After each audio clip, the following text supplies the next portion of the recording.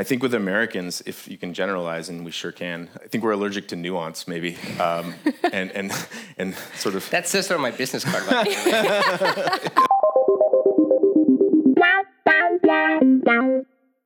way. Hey guys, I'm Carlos Miranda, and welcome to What Donors Want, a podcast by IG Advisors. I started IG in 2011, and we're a London-based social impact strategy consultancy on a mission to bridge the gap between fundraisers, corporates, and philanthropists. At IG, we have unique access to both donors and fundraisers and want to help them better understand one another. And so we bring you What Donors Want, a fresh, dynamic, and slightly irreverent view into major gifts fundraising from the donor's perspective. In each episode, we'll interview a donor and get right down to it. What do they actually want from the fundraisers who cultivate them? This advice and more, straight from the donor's mouth. Welcome back to What Donors Want. I'm Rachel Stephenson-Sheff, and I work with Carlos at IG. I'm also the producer of What Donors Want, and I'm so excited to share this next episode with you. We hosted our second live recording with a live studio audience, where we spoke with Andy Bryant, Executive Director of the Siegel Family Foundation. It was a really incredible morning. Thank you to everyone who came out, and enjoy the episode. Welcome, everyone, to our live recording of What Donors Want. For listeners, we're coming at you live from the Hospital Club in Covent Garden. It's a brilliant London sunny morning. We're wearing Britney headset mics. It's a pretty good scene for those of you who aren't here. And I'm going to turn it over to Carlos Miranda, IG's founder, who's going to introduce today's guest. Well, thank you very much for that, Rachel. Welcome, everyone. It's a pleasure having you all here this morning. I am thrilled to be here. This is our second live recording, and I think we've really stepped it up. This is an amazing live audience. So, what are we here to talk about? Well, we're here to talk with our wonderful guest, Andy. Rachel will introduce Andy, but I just want to talk a little bit about the Siegel Family Foundation, which Andy is the executive director of. So the Siegel Family Foundation is among the most generous and influential international development funders. Based between the US and East Africa, they believe in a world where development is steered by grassroots leaders and power is shifted into the hands of communities. Their mission is to change the power dynamics inherent in traditional philanthropy and prove that a new, more equitable and responsive approach is not only more fair, but also more effective. The foundation funds 200 organizations working in more than 20 countries in sub-Saharan Africa, for example, through their highly praised African Visionary Fellowship, which I'm sure we will learn a lot more about. Yes. And of course, we are thrilled to be here live with Andy Bryant, the Foundation's Executive Director. Guided by his belief that local solutions are the best solutions, Andy leads the Foundation's team and implements the vision of the Siegel family. Since joining, he has overseen an increase in the Foundation's annual giving from $2 million in 2010 to over $12 million in 2017. He's worked in international development in many years in Africa and Asia, including positions with the Tanzanian Children's Fund and TechnoServe, and he completed a BA from Princeton University in 2003 and subsequently graduated from Syracuse University in 2007 with an MPA in International Development. He also served as a Princeton in Africa Fellow. He currently serves on the board of directors for Como Learning Center's Last Mile Health and Spark Microgrants. And finally, of course, we want to send a huge thank you to Andy and to the entire Siegel family and the Foundation for making today's live recording possible. We're really excited to be here. So thank you for that. Too. Let's give a big round of applause to our fabulous guest. All right, this is my favorite part of the podcast. All right, exactly. So part of our irreverent brand is always starting our podcast episodes off with a speed round of silly questions. And that's to be fun, but it's also to promote the idea that donors are actually people and he has a job just like we all do, and we all binge watch shows, and it's really important to remember that. So, full disclosure, Andy has not seen these questions, and this is live, so you know. He's sweating. Look, yeah, look at nerve-wracking. Some compassion for sure, but pretty harmless. And you know the drill. That's what you think. Okay. Let's see. You've heard our episodes before, so Your wife is here. We should maybe ask all these questions of your wife. yeah. Maybe You're like, why would Andy say? My spokesperson. Yeah, exactly. And boss. All right, so I think we're going to dive into it. Question number 1: what was the last show that you binge watched? Bachelor in Paradise. All right, so if the world was going to end tomorrow, what would your last meal be? Ooh, Masala Zone. We had an amazing Indian meal last night, just down the street. All right. That's awesome. Who is your dream dinner guest, dead or alive? Ooh. How about my 2 kids my 4 kids, my 2 stepchildren and my 2 babies when they're adults. And get Oh, kinda wow. interesting. That's And so cool. and then they can Deep. just vent Okay. Yeah. All right. Oh my God. all their dad issues. So what is your next dream travel destination? Nairobi, Kenya for our annual meeting next week. Oh. I get to see 400 people that I love, funder friends, all of our grantee partners. That's awesome. Yeah. What is your favorite guilty pleasure movie? So The Bachelor in Paradise hasn't been a feature film yet. That's a good idea, though. Yeah. Oh gosh, I don't know. Let's see. Probably, When in Rome, Love Actually. Yeah. I agree. That's great. Given that you're based in Jersey, Springsteen or Bon Jovi? Got to go with the boss, Springsteen. Sweet or savory? Savory. Coffee or tea? Coffee. In fact, my resting state is sort of lethargic and confused. Yeah. So I pump myself full of caffeine every day. Beach or snow? Beach or snow? Oh, snow. You can always dress up. You can't dress down when it's too hot. I agree. You're both wrong, but okay. If you could be the lead singer of any cover band, which cover band would you choose? Oh, that's a great question. I think Journey. Oh, all right. Yeah, Yeah, we don't stop believing it, Siegel. yeah that's true. Yeah, Perpetual optimist. Yeah, fair enough. Okay, you've done the speed round. That's it. Officially, that's it. You That's survived. it. I'm outta You're here. done. Thanks everyone for coming. That was the hardest part. I hope that was some good advice. And okay, so on to the second part of the podcast, which is, of course, the meat of why we're here. This is deep diving into your work at the Siegel Family Foundation. So, Andy, as Siegel's executive director, can you give us an overview of your primary responsibilities in this role? Sure, yeah, and I thought I would frame this through our core values, so bear with me. The first of our values is be bold. And so me being here, tapping my feet, knees quaking, is an example of me being bold and going out on a limb. In our work, though, it means that we place fairly high-risk bets on really early stage and mostly African-led organizations with unproven impact and largely unproven concepts, but we believe in the visionary leadership of the organizations. We believe it's important to support local solutions and local rock stars. So that's a way we sort of are bold and punch above our weight. The second is around building community, and I mentioned our annual meeting coming up in Nairobi next week. And the idea is just to create sort of an even playing field, and sometimes that's a dirty word or a dirty phrase, but we want to create a nice, safe space where donors and doers come together in an equitable fashion, where there's not sort of this power dynamic that's inherent in traditional philanthropy. Easier said than done. The third core value is learn and innovate, so we kind of jam 2 together. And I think the way we sort of practice this is trying to be just painfully transparent. My cheat sheet today is our theory of change. It's also doubles as a placemat. For the millions listening at home, this is a huge piece of paper. But this is on our website, along with most of our grant-making processes, and I think probably more information than any would-be grantee or funder friend would care to absorb. But we're trying to sort of open up our seedy underbelly of how things work or don't work at Siegel Family and lay it all out there, for better or worse. And we learn a lot when people say, that's really dumb how you do things in this way. And we say, well, either we justify it or we try to make changes. The reason I brought this cheat sheet is I didn't want to get this next one wrong. Our fourth core value is fighting for fairness. And the tagline is, we use our platform because we have power, but others who are deserving do not. And Carlos, you sent out a really cool tweet yesterday or maybe the day before saying, it's been a tough week. No, he said, it's been a tough week, and I want to name check our Rockstar team, who are mostly young women from the sounds of it.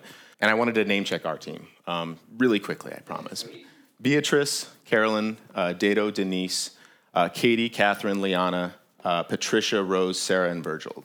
And these 13 fellow Siegel Family rock stars are either women, African, or sexual minorities, or a combination of those 3. And they oftentimes don't get a platform like this. And I, by virtue of having a cool title and not necessarily my tremendous wit and charm, do get these kind of opportunities. So I wanted to sort of give them a shout out.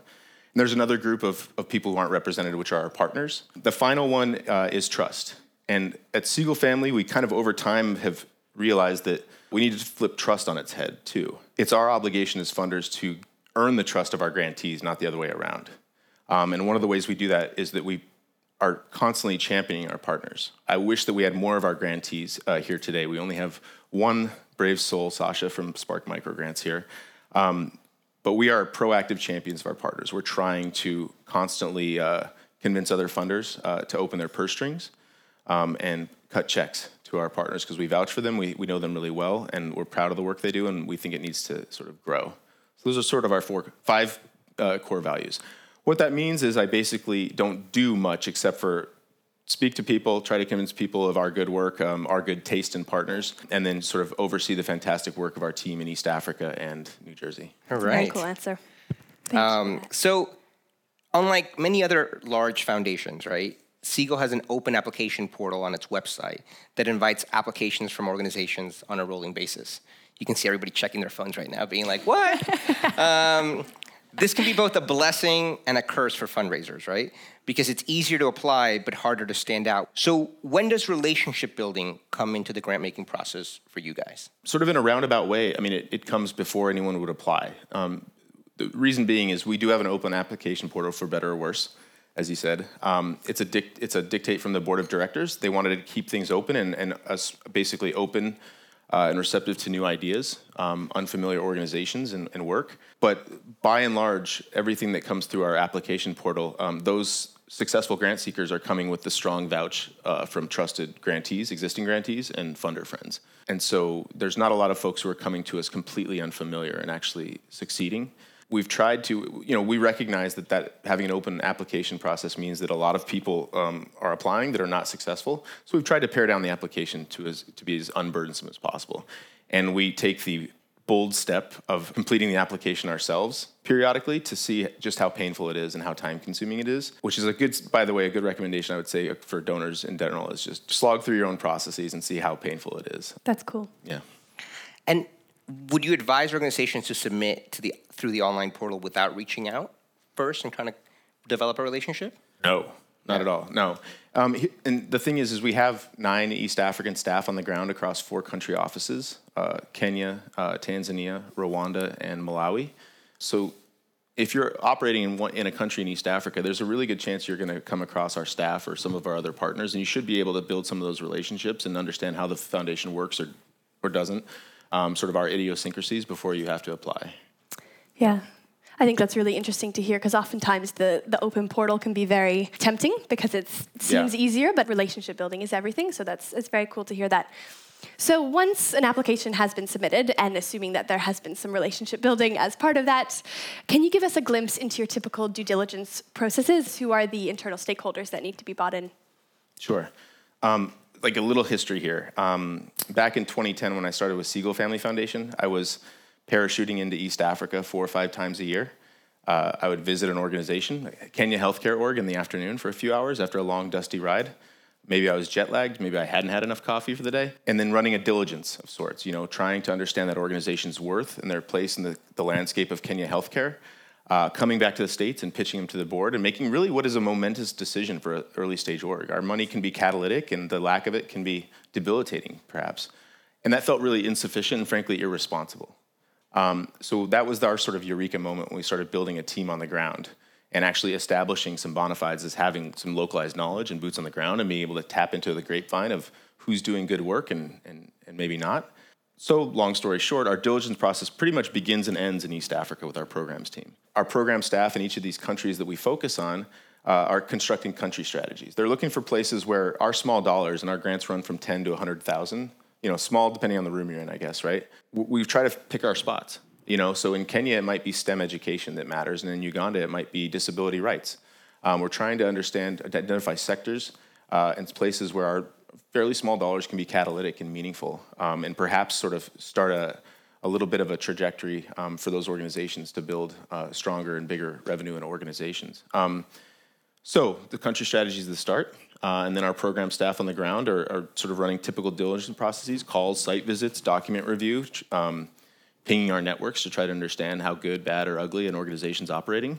And then they're bringing it to our greater team on a monthly basis. We do have these monthly grant calls, and it's a 5-hour slog, combination of Zoom, Skype, WhatsApp, Telegraph, whatever we can do to communicate across a bunch of countries.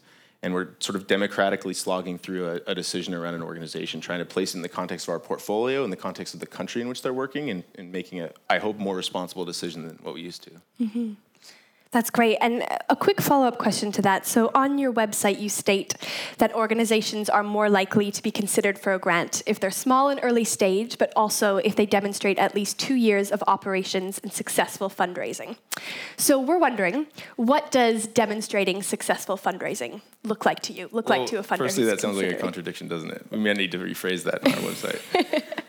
I guess what it sounds like is it's a Goldilocks situation, and that's what it is. We're looking for a certain type of organization. So we don't think we can support organizations that have no track record whatsoever, but we also feel like our sweet spot is to come in fairly early with orgs with just a couple years and working their way towards a proof of concept and be meaningful with our capacity building and our dollars. But the question was... So what does successful fundraising look like to you? If an organization was trying to demonstrate that they were in a healthy financial position, what would they need to demonstrate? What kind of materials would they need to show you? Yeah, I mean, I think most of the organizations are coming into our portfolio with median budget of like 150,000, so really small, folks. But in that Fit 150, you find friends and family money, maybe a couple of institutional funders, people with foundation in the name, maybe a little bit of bilateral or INGO pass-through.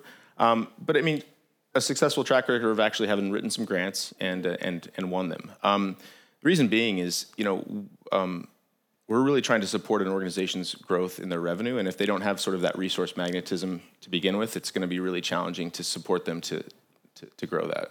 So we've talked a little bit about the fact that the Segal Foundation is a family foundation, right? And that's a unique entity in many respects, right? Can you tell us a little bit about the role of the family when it comes to the strategy of the organization and kind of the decision-making process, and what your role as executive director is in that context? The person between a rock and a hard place is what the ED is. No. I was trying to think of the perfect metaphor for this, and I came up with a really imperfect one, which is I feel like I'm a rock in a fast-moving river, and sort of the family is this bedrock that sort of provides the lane of the river, the banks, and the bank, no pun intended. And then our staff on the ground are this sort of fast-moving, dynamic river itself, and I'm sort of getting rubbed between the two. But I mean, basically my role is to represent the family's broad strokes vision, interpret it, and then take the incredibly fast-moving logic of our team and try to interpret that in turn. So I'm a bit of a translator. The family has basically given us a lot of agency, an amazing amount of agency as a staff to figure out how things should work on the ground. To their credit, they've recognized that like a well-meaning Jewish family in New Jersey that made their money in construction materials is not the best placed folks to be designing sort of community development agendas in East Africa. And they've actually hired up East Africans, and so I get to be this awesome sort of cipher between the two. And occasionally, sort of the family foundation caveat comes up, or maybe that's your next question around sort of when we get random stuff coming our way. Sometimes that random stuff is the best kind of bets, and we've had a lot of grantees in our portfolio that came from the family, as opposed to our diligence process that are our longest standing and favorites. And I mean, yes, that was going to be my follow-up question, so points for you. But what happens, though, because we do work with a lot of family foundations, right? And sometimes, no matter how good the strategy, no matter how good the staff, a project comes along that is not focused on what you're supposed to be doing, doesn't fit your theory of change, doesn't fit your strategy. Kind of talk us a little bit about that process. Is there a separate fund for projects like that? What happens when you come across a project where a family member really wants to fund something that's kind of outside of scope and strategy? Yeah, the process is pretty straightforward. We fund it. Yeah. Sounds pretty And normal. we have slapped a lot of monikers on these. We called it for a while we called it cocktail gives, Boss goes to a cocktail, meets someone really cool and dynamic, and on Monday morning you hear that you're 10K in the hole to a new org, and you got to figure out, okay, well, they legally, can we get a tax exempt out of this? Then we called it the Special Opportunities Fund. For a time we called it the Oddball Fund.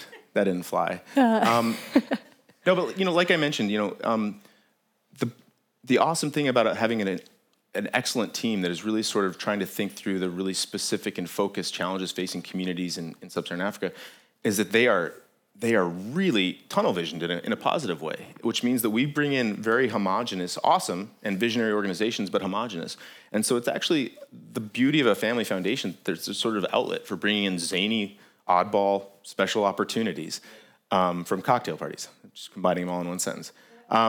And like I said, that's where some of our best grantees, Sasha from Spark Microgrants, not to toot your horn too much, but my boss, Barry Segal, gave her $2,000 when she was graduating from University of Vermont about 9 years ago. He said, "You seem like a nice young Jewish girl. I don't know what you're doing. I'm not sure it makes sense, but here's $2,000. Go to Africa, have fun." That was her first $2,000. She's now got a $2 million operating budget.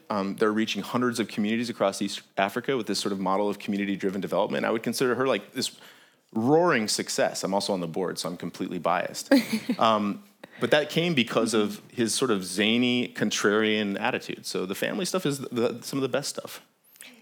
And are there any tips that you guys, that you would have to fundraisers out there, kind of a little bit more general, when approaching a family foundation? Is there anything from the point of view of cultivation, stewarding? Is there anything kind of unique, not necessarily to you guys, but to the family foundation world that you would recommend to fundraisers? Yeah, this would be a great question for some of the NGOs in the audience. An exasperating one, I'm sure. Yeah, I mean, I think when you're approaching family foundations, you recognize, like with any sales, right? You're trying to identify the needs of your customer. And I think with family foundations, doubly so relative to maybe mega grantors or other sources of funding, you're looking at sort of the needs of the organization, yes. Like, what does Siegel family want? I mean, read through the guidelines. They're all there on the website. But I think you also need to look at it at sort of like an individual level. What speaks to that person? And that's where you need to sort of go through a decision tree. There's no real prescription for family foundations because they're all so different and bizarre. High net worth eccentric is sort of a redundant term.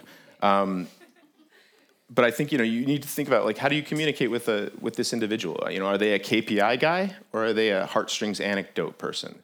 Are they an email person or are they sort of like, you need to come visit me in person, right? And there's a few simple questions you can kind of develop sort of like almost like a unique menu for each individual family foundation. And that's a pain in the butt, but I think ultimately lead to more success. Yeah, that's a great answer.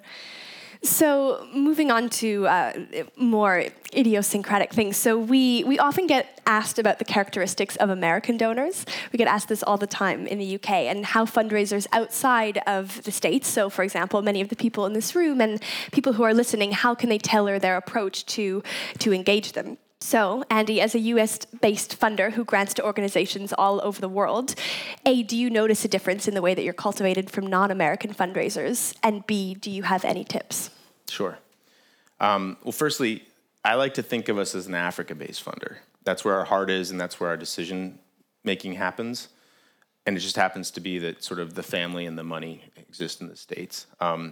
But looking at our principles, our family, I think with Americans, if you can generalize, and we sure can, I think we're allergic to nuance, maybe, and sort of. That says on my business card. By the way. Allergic to nuance. Yeah.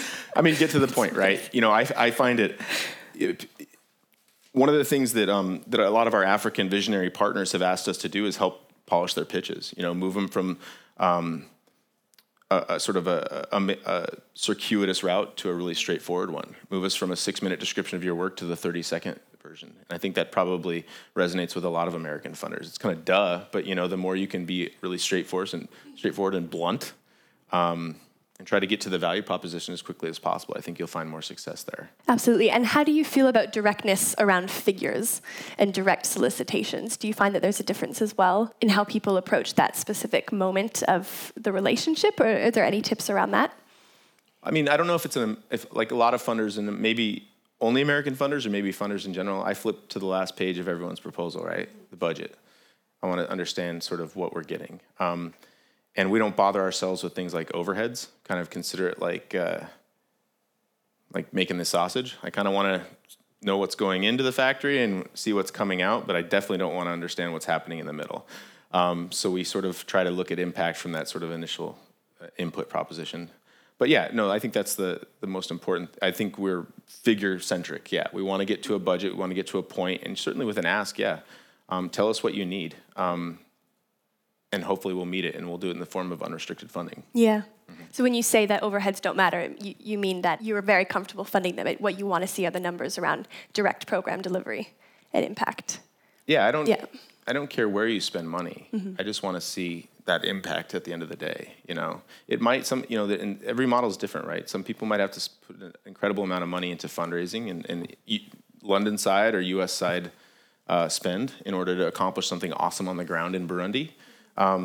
c'est la vie. We'll take it as long as that something gets accomplished on the ground in Burundi.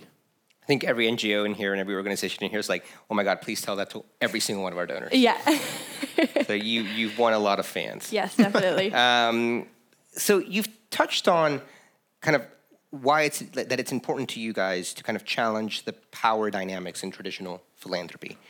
Tell us kind of why is that important to you? Like, what do you care? Yeah. So, I'll give you a stat. We looked at the revenue of all of our 200, actually about 300 partners. So a lot of former partners as well. As much clean revenue data as we could get, as many years. We sort of kicked out some outliers and had still a decent sort of sample size.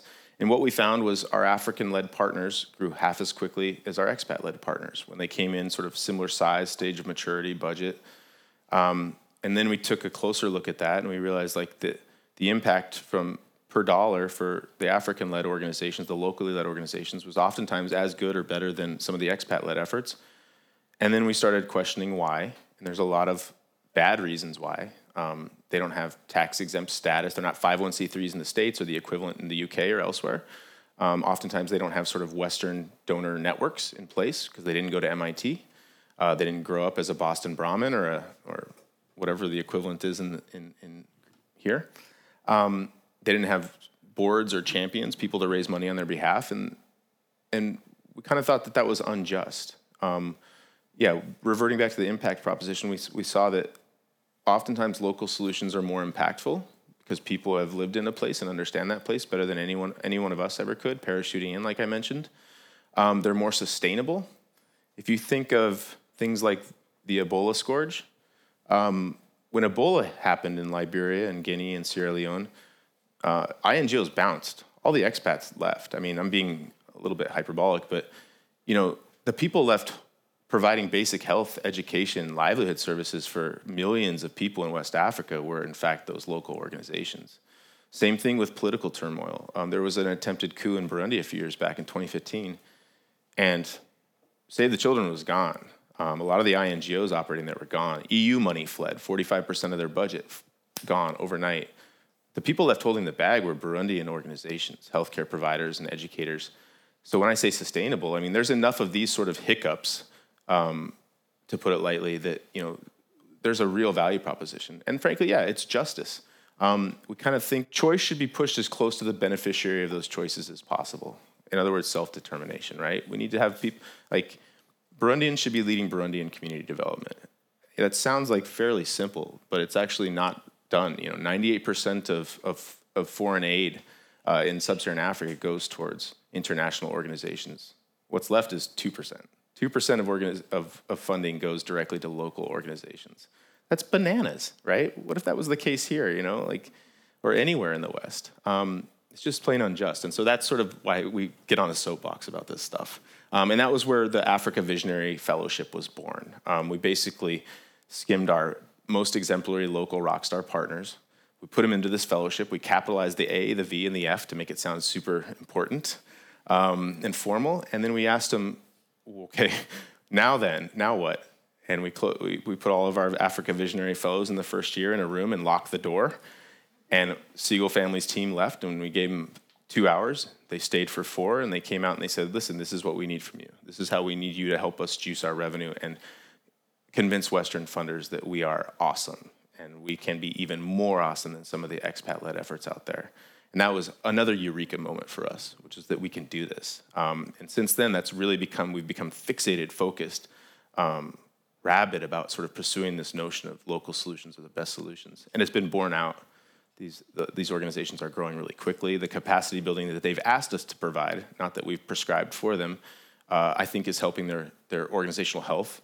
And they're becoming more resilient and stronger, and they're definitely becoming more badass. We take them to Skull World Forum, for example, last April, and they're pitching to Western funders, and they are like shining on like the same platform and pedestal as some of the expat rock stars. And like, this isn't to give short shrift. We have a lot of awesome expat-led organizations in our portfolio, but they just have more advantages and more opportunities. We're trying to do affirmative action in a way here. Great answer. I'll step down from the soapbox. No, stay up there. The 21st century version of a soapbox is a podcast, so it's fine. So it's fine. Exactly, and that's an amazing answer. Okay, so now getting back into those relationships and with your grantees. So, what is the most common mistake that fundraisers or organizations make with the Siegel Family Foundation? Well, two things. So, firstly, not finding those common touchstones. So, if you're a Kenyan nonprofit, if you don't know one of our 55 partners or our 5 staff based in Nairobi, then it's kind of weird. It's a huge country geographically. It's a small country when it comes to just the creme de la creme of innovation and visionary local organizations. So if you can't find those people, build relationships with them and cite them in your application, then that's an issue. And secondly, is reading the fine print. And we try not to make it fine. We put it in like 16 font. But we've got a compendium of different things we're looking for or not looking for on our website. And I hope it's a sufficient amount of detail where that would be a 2-hour waste of my time to apply, or I'm genuinely suited. And there's no greater sort of convincer of oneself that one is suited than an NGO applicant. Like they can but if you're really sort of objective about it, I think that there's enough in detail there that you can figure out a yay or nay on whether to pull the trigger on an application. Yeah. Your website's quite detailed. Wait, is that an insult or a compliment? No, it's a good thing. It's a good thing. It's absolutely right. It'd be very easy to figure out if you were aligned. Well, to that point, I think as funders, and not to call out UK and continental Europe, but there's a lot of funders that operate in a very black boxy approach, like with minimal information, if any, right? Mm-hmm. It's exasperating when I have a call with a funder and I can't look online and find just minimal information on them, and it's confusing too. I just don't understand why you don't want to sort of push as much information towards a grant seeker as possible. I think there's ego, there's sort of some miscarriage of justice there. There's a lot of things that go into it, but it is, I think, pretty inefficient as well. Yeah, definitely. So you've already singled out in a wonderful way, Sasha, and Spark Microgrants. But can you go a little bit into more detail of kind of who's your dream partner, your dream grantee, and what are their key attributes, and why do you look for them? Yeah, sure. If I close my eyes and think about our dream grantee, I think of a lot of dream grantees, but I also actually come back to our team in East Africa. We've hired up and built our organization in the image of the partners that we seek to support with grant funding. So I think about the characteristics of our team, and I think they all have wildly ambitious ideas. They all have some track record of actually doing. They have strong CVs. Despite sort of being in the clouds with their ambition, they're firmly tethered to the ground in the form of they are community driven. And what that means in terms of a grantee is actually real legitimate feedback mechanisms. And you can actually yay or nay on that, You can tell from a site visit, from reading through an organization's documents and stuff, whether or not they're legitimately committed to sort of hearing and incorporating the voices of their beneficiaries in their work. For us at Siegel Family, it means doing these closed door, throw away the key kind of sessions with grantees where we say, what are we doing wrong? What are we doing right? And semi-anonymous sort of feedback. We did what's called a grantee perception report this last year where we paid $30,000 to have our partners tell us the good, bad, and the ugly of our work. Turns out we're awesome at some things and we stink at other things, like answering emails. Terribly unresponsive. One of the worst funders there. And so that was actually really good, eye-opening food for thought. And so we want partners that similarly are willing to take the good, bad, and the ugly from their beneficiaries through legit feedback mechanisms. And I think the other thing, I think we lionize the social entrepreneurs at the helm of of our partners. It's a concept called heropreneurship, right? It was written by someone at Skoll, and they said basically we just need to stop worshiping at the altar of these individual social entrepreneurs. And yeah, I agree. But also the organizations that are coming into our portfolio are so small that the vision and the thought leadership is usually captured in one person. So that's fine. That's a starting point. But what we want to see is a commitment and legit commitment to sharing that thought leadership over the time. The desire to build out a bench so that, if the hit by the bus thing happens, or if you win the Nobel Prize and move on to something bigger and better, there's an incredibly visionary organization in your wake and not just your own vision. That's great. So you sort of touched on this before, but we'll ask it anyway in case something comes to mind. But have there been instances when an organization, and maybe something not coming from one of the family members, but something coming from you and your team and the relationship building process, have there been instances when one of those applicants has knocked it out of the park so much that you've decided to make a more risky or more unusual grant that's a little bit outside of scope? Yeah, we've invented entire programs to do this. For a while, what do we have? We called it surge funding. And it was a 3-year, just like $500,000 grant to a select number of partners. And we kind of did away with it because we realized that we were building a program around some rock stars when we actually just needed to call it a one-off kind of thing. But yeah, and it is a lot of these sort of Africa Visionary Fellow organizations that where they've been eking along doing tremendous work, reaching tens of thousands of beneficiaries on 50 grand. Just ridiculous return on investment for an early stage organization. And we just couldn't help ourselves but to make a big bet, take them from $10,000 to $100,000, which for us is a big transformative grant overnight, so that they could hire that dev director. And lo and behold, you see them grow from 50 to 500 in a year because they actually had someone other than the founder writing grants and actually being able to put time and effort and specialize in going out and doing this sales job. So once a grant has been committed, what are the most common mistakes you see organizations making that kind of turn you off from committing additional support? Yeah, like I suppose it's pretty straightforward. People who don't follow up. I think, and I understand, like, you put so much energy into winning this grant, and like we're trying to be unburdensome, but frankly, we're still a burden on an organization, which means that there's probably a fair amount of relief and excitement about winning that grant, but then the enthusiasm and the momentum can't stop there. We need people to stick to their reporting guidelines, and that's really simple. Like, that's basic housekeeping, but you'd be surprised how often people don't hit those marks. Again, we're trying to be painfully transparent about, this is when we need to sort of hear from you, and you gave us your milestones. For the most part, we're asking partners for milestones, not trying to make up a new set to be a burden. Report against those things that you told us you would by such and such a date, and we'll try to turn around and reciprocate, right? And that's something that funders don't necessarily do all that well, is reciprocate and hit our marks with deadlines, but we're trying to be the change we want to see in the world. Amazing. So many, I love it. All right, well, I think this is perfect timing. So final question from us, and then we're going to open it up to you guys. So what is the one key thing that you would want a listener to take away from this conversation? I think the one thing is unfortunately an exasperating one and a challenging one for a grant seeker is that if you've met one funder, you've met one funder. Every funder I've ever met is materially different in their processes, in their taste, in the way that they want to be sold or pitched to. So there's no recipe, there's no prescription for how you engage funders. It's that decision tree. It's a series of this or that takes you to developing sort of a unique profile for that funder that can ideally be useful in engaging them. And you just have to trot that out. And it's a lot of upfront work, but I think ultimately it'll pay off at a higher sort of rate than kind of a one-size-fits-all approach. And that might sound like common sense, but I see it in our most successful partners, that they actually put in that legwork up front to develop those unique profiles, and like those are the folks who are building their budgets and the revenue's growing at a good clip. Yeah. We've heard that from all guests pretty much. Yeah. Yeah. Oh, well. It's a good thing. Yeah. No, it's a great thing. Not special, Andy. But I think it's so interesting. We've had such a diverse range of people that we've interviewed, and they've all said that same thing, that it needs to be bespoke and it needs to be a partnership. So it's great to hear it echoed. Sure. Amazing. All right, so we are going to flip it over to you guys. We've got 2 floating mics, one at the back and one at the front, if anyone has any questions for Andy. And please introduce yourself and say what organization you're from. Exactly, and your voice will be on the podcast. So, full disclosure. Hello, I'm from Scope. My name's Sabina.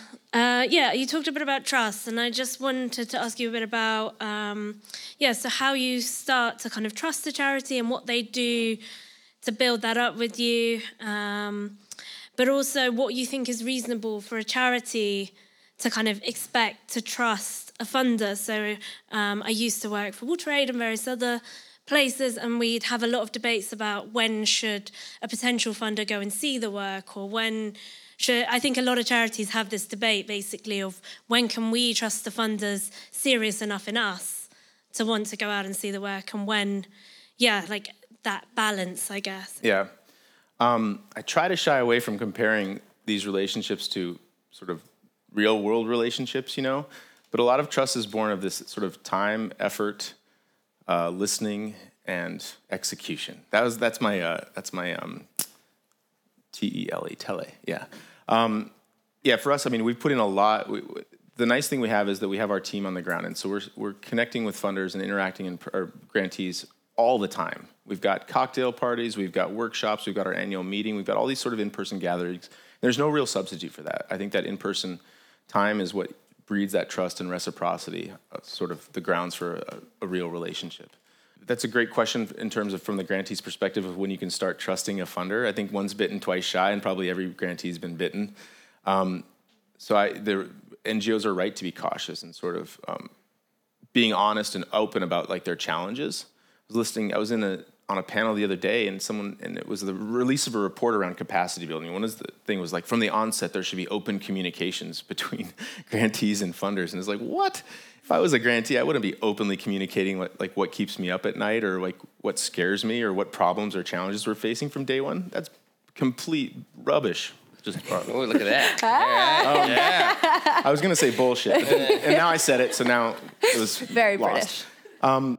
Yeah, I would, and we don't expect that. You have to put in sort of sweat equity and honest to goodness time, and that's one of the reasons like we're trying to expose our own sort of heartaches, flaws, what keeps us up at night, so that there is a feeling of reciprocity. And we have the luxury of doing that earlier, and we understand that it's going to take a couple years before grantees can do it in turn. And and ideally through those touch points on the ground, you start building that relationship where that feels possible. And it's not always possible, and that's very fair, and we get that, Hi, Pippa Garland, a charity lawyer at Bates Bells Braithwaite. Firstly, thank you so much for what was a really informative and entertaining discussion. I think we all really enjoyed it. You've spoken quite a lot about your country's strategy at Seagull Foundation and the many benefits that have come from that. And it makes a lot of sense, and I suppose you almost wonder, why is everyone not doing this? So I wondered if you could speak a little bit about the challenges that you faced when you were moving towards that country strategy and any challenges ongoing in managing that international network now. Let's see. It's definitely not a fully formed concept. We've had a bunch of iterations. Like I think we've had something that basically looked like an encyclopedia and probably was copy and pasted from it saying, in Kenya there's 33 million people and blah, blah, blah, blah, blah. Moving towards a point that's actually a useful and usable document. And it is our country strategies are essentially 3-4 page docs that say like, here's the stuff that we would tell you that we wouldn't share publicly. Like these are the people you can trust. If you're a funder parachuting into Kenya, these are the sort of health key informants you want to talk to, and these are the folks you don't want to talk to, and these are the organizations that function highly, and these are the ones that don't. So a lot of it's sort of our taste and our landscape analysis. And I think the challenge in developing that was that we actually had good intel, and so that's about hiring better and better people on the ground, and B, sharing how we can sort of ride this fine balance between having legit, honest intel that's usable and helpful for funders to make their lives easier and more efficient and lead them to awesome organizations more quickly, and frankly, getting ourselves in hot water. Because as a registered organization in all these countries and having staff from those countries, and in some cases expats who could easily get bounced quickly, we have to be really sort of smart and judicious with how we share that information. And not all of our funder relationships are created equal. There's folks that we can trust and there's folks that we wouldn't share that information with. So that's, I think, been the biggest challenge. And then the second piece is just having updated info. It's just a constant labor to keep this stuff fresh, right? Because things change so quickly. At least in the context of these countries in East Africa where we're really focusing. The political economy, those trusted informants, that stuff changes really quickly. And so just like keeping that on paper in an accurate way is really a big challenge. Well, this has been a load of fun. I'm Sasha from Spark Microgrants. I'm the lucky person who got some Kickstarter funds from Barry Siegel. Yeah. I think the Siegel Foundation's known for really listening to grantee partners, listening to folks on the ground and taking feedback from them, which is very unique for a funder. I'm curious if there's some feedback that you guys have gotten from one of your grantee partners that has resonated with you and actually changed Siegel Foundation's strategy. Yeah. Maybe to speak a little bit more broadly, I think a long time ago we thought that capacity building was always useful. And I think a lot of funders think this way, that capacity building, the worst capacity building is awesome and the best capacity building is really awesome. And that's sort of the spectrum, right, of anything apart from cutting a check. I think over time we've realized, in fact, it's from awful, debilitating, gross, and useless to pretty good. And then most of it's sort of like, meh, it's okay. So I think that's one of the biggest things is we've sort of shifted our thinking from let's figure out ways, like we know best, and let's figure out ways that we can do more than cut checks to partners, to a piece of capacity building is almost like guilty till proven innocent. Like unless it's obviously valuable to partners and obviously going to be a net positive, and not sort of cost them so much in time and treasure, their valuable time, frankly, then we'll roll it out. And the other thing I think is multi-year funding. I think when we've surveyed our partners and they've been honest and we've said, well, what would be most useful? They say more money, more unrestricted funding, more multi-year funding, more connections to other people's funding, and then like capacity building and other stuff like that, right? And that's been the biggest piece of feedback that we've actually turned into something I think that's valuable for partners. It seems pretty obvious, but it wasn't for us, so. That's great. Okay, we have, I think, about 2 or 3 more minutes. So any other, yeah? We can take sort of 2 more, I think. Yeah, maybe. Hi, Seth Cochran from Operation Fistula. Andy, I love this idea of the decision tree, like trying to work through these different sort of funder profiles or personas. And you mentioned two sort of dichotomies, the KPI guy or the heartstrings or, the email or the in-person. I wonder if you have any more sort of general dichotomies that you would kind of help us build our decision tree with. Yeah, I think one of the biggest pieces is, another thing is around who do they want to connect with? I guess we approach it, we want to meet the janitor. Like we want to meet the big thought leader and carrier of the vision. And so, the person who gets to go to all the conferences. And then we want to meet the drivers and we want to understand like, hey, what's the mission of this organization? And if they can spit it out, not necessarily verbatim, but with like some understanding of like what they're doing, because they're probably not paid what a driver in a private, like for a bank would be paid, right? So there has to be some other compensation in the form of buying into that vision that the bigwig is carrying. So that's one thing. So that's our approach. But I know a lot of funders who I think are really, really smart and do a great job of diligence, and they only want to talk to the thought leader. And so there's been a lot of site visits that have I've talked to funders who I respect, and they're just like, oh my God, they asked me to talk to the driver. And I was like, what the hell? And you're like, well, that's because we told them you should talk to the driver, my bad. So just asking that question is like pretty straightforward. What was the other one I was thinking of? I guess in terms of also like, what does the funder want to be doing? Like we're gung-ho. We want to like embrace this, like almost build a familial connection with our partners. And we do want to try to figure out how to go quickly from a basic understanding of what they do to what they don't do well and how we can support that. I think other funders don't necessarily want to play an advisory role or want to be sort of in on like inside baseball or inside the sausage factory. And they want to sort of have things at arm's length. They want to receive reporting and sort of like, have a very managed sort of thin relationship. And I think it's fair. It might be because of time. It might be because of their sort of comfort level with engaging with their partners, who knows? But yeah, it's something to figure out pretty early on. That's great. All right, we have time for one more. Hi, thank you. My name is Andrea from WaterAid. We do agree the local solutions are the best solutions, and prioritizing building capacity is really important. But we also see the value in global organizations linking local solutions to share learning, support, global policy, etc.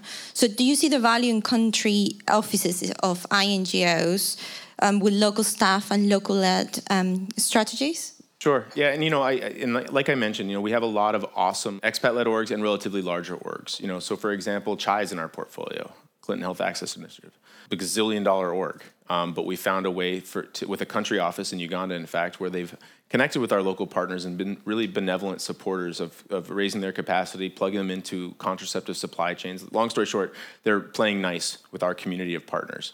And so I think that, it really depends country by country. I would say we're engaging with a lot of country offices of INGOs and trying to build a big tent and a lot of connectivity between local rock stars, INGOs who are willing to get outside the gates and outside the Land Cruisers and understand the context in which they're working and hire up awesome local staff. And there's a place for those folks. And ideally, those two parties are also connecting in a fair and equitable way with funders in that country in question. That's some of the work we're trying to do is this sort of big tent building. Yeah. All right, I think we are bang on time. That is awesome. Well, thank you, everyone. This wraps up the podcast for today. Just a few quick thank yous. First to the Hospital Club. Thank you for having us in this beautiful room and these trendy lights and Brittany mics. It's pretty fab. And of course, thank you to all of you guys for coming. Thank you for subscribing. We're on iTunes. We're on SoundCloud. Please do subscribe if you haven't already. Leave us a review, all that good stuff. And thank you for supporting us. And then, of course, finally to Andy and to the Siegel Family Foundation. Thank you for being here, for sharing all of your generous insights, and for making today possible. We're so grateful. It's our absolute honor and privilege. Thank you guys, really. And on behalf of the family and the staff and our partners, this is fantastic. And not as scary as it was an hour and a half ago. Oh, good. Amazing. Well, I'd also like to add a big thank you to Rachel, who actually has worked so hard on every single one of our podcasts. She is the common denominator. She's the one voice that you always hear. But obviously, putting on a live recording, there's a lot more logistics and a whole lot. And she's worked very, very hard from Canada for the most part. Yeah, a bit jet lagged. Yeah, it's all good. But so she's been amazing. So anyway, so just to echo, thank you so much to Andy, to the Siegel Family Foundation, to Rachel, and to all of you. Thank you guys for coming. Yeah, thank you. And thank you to Carlos.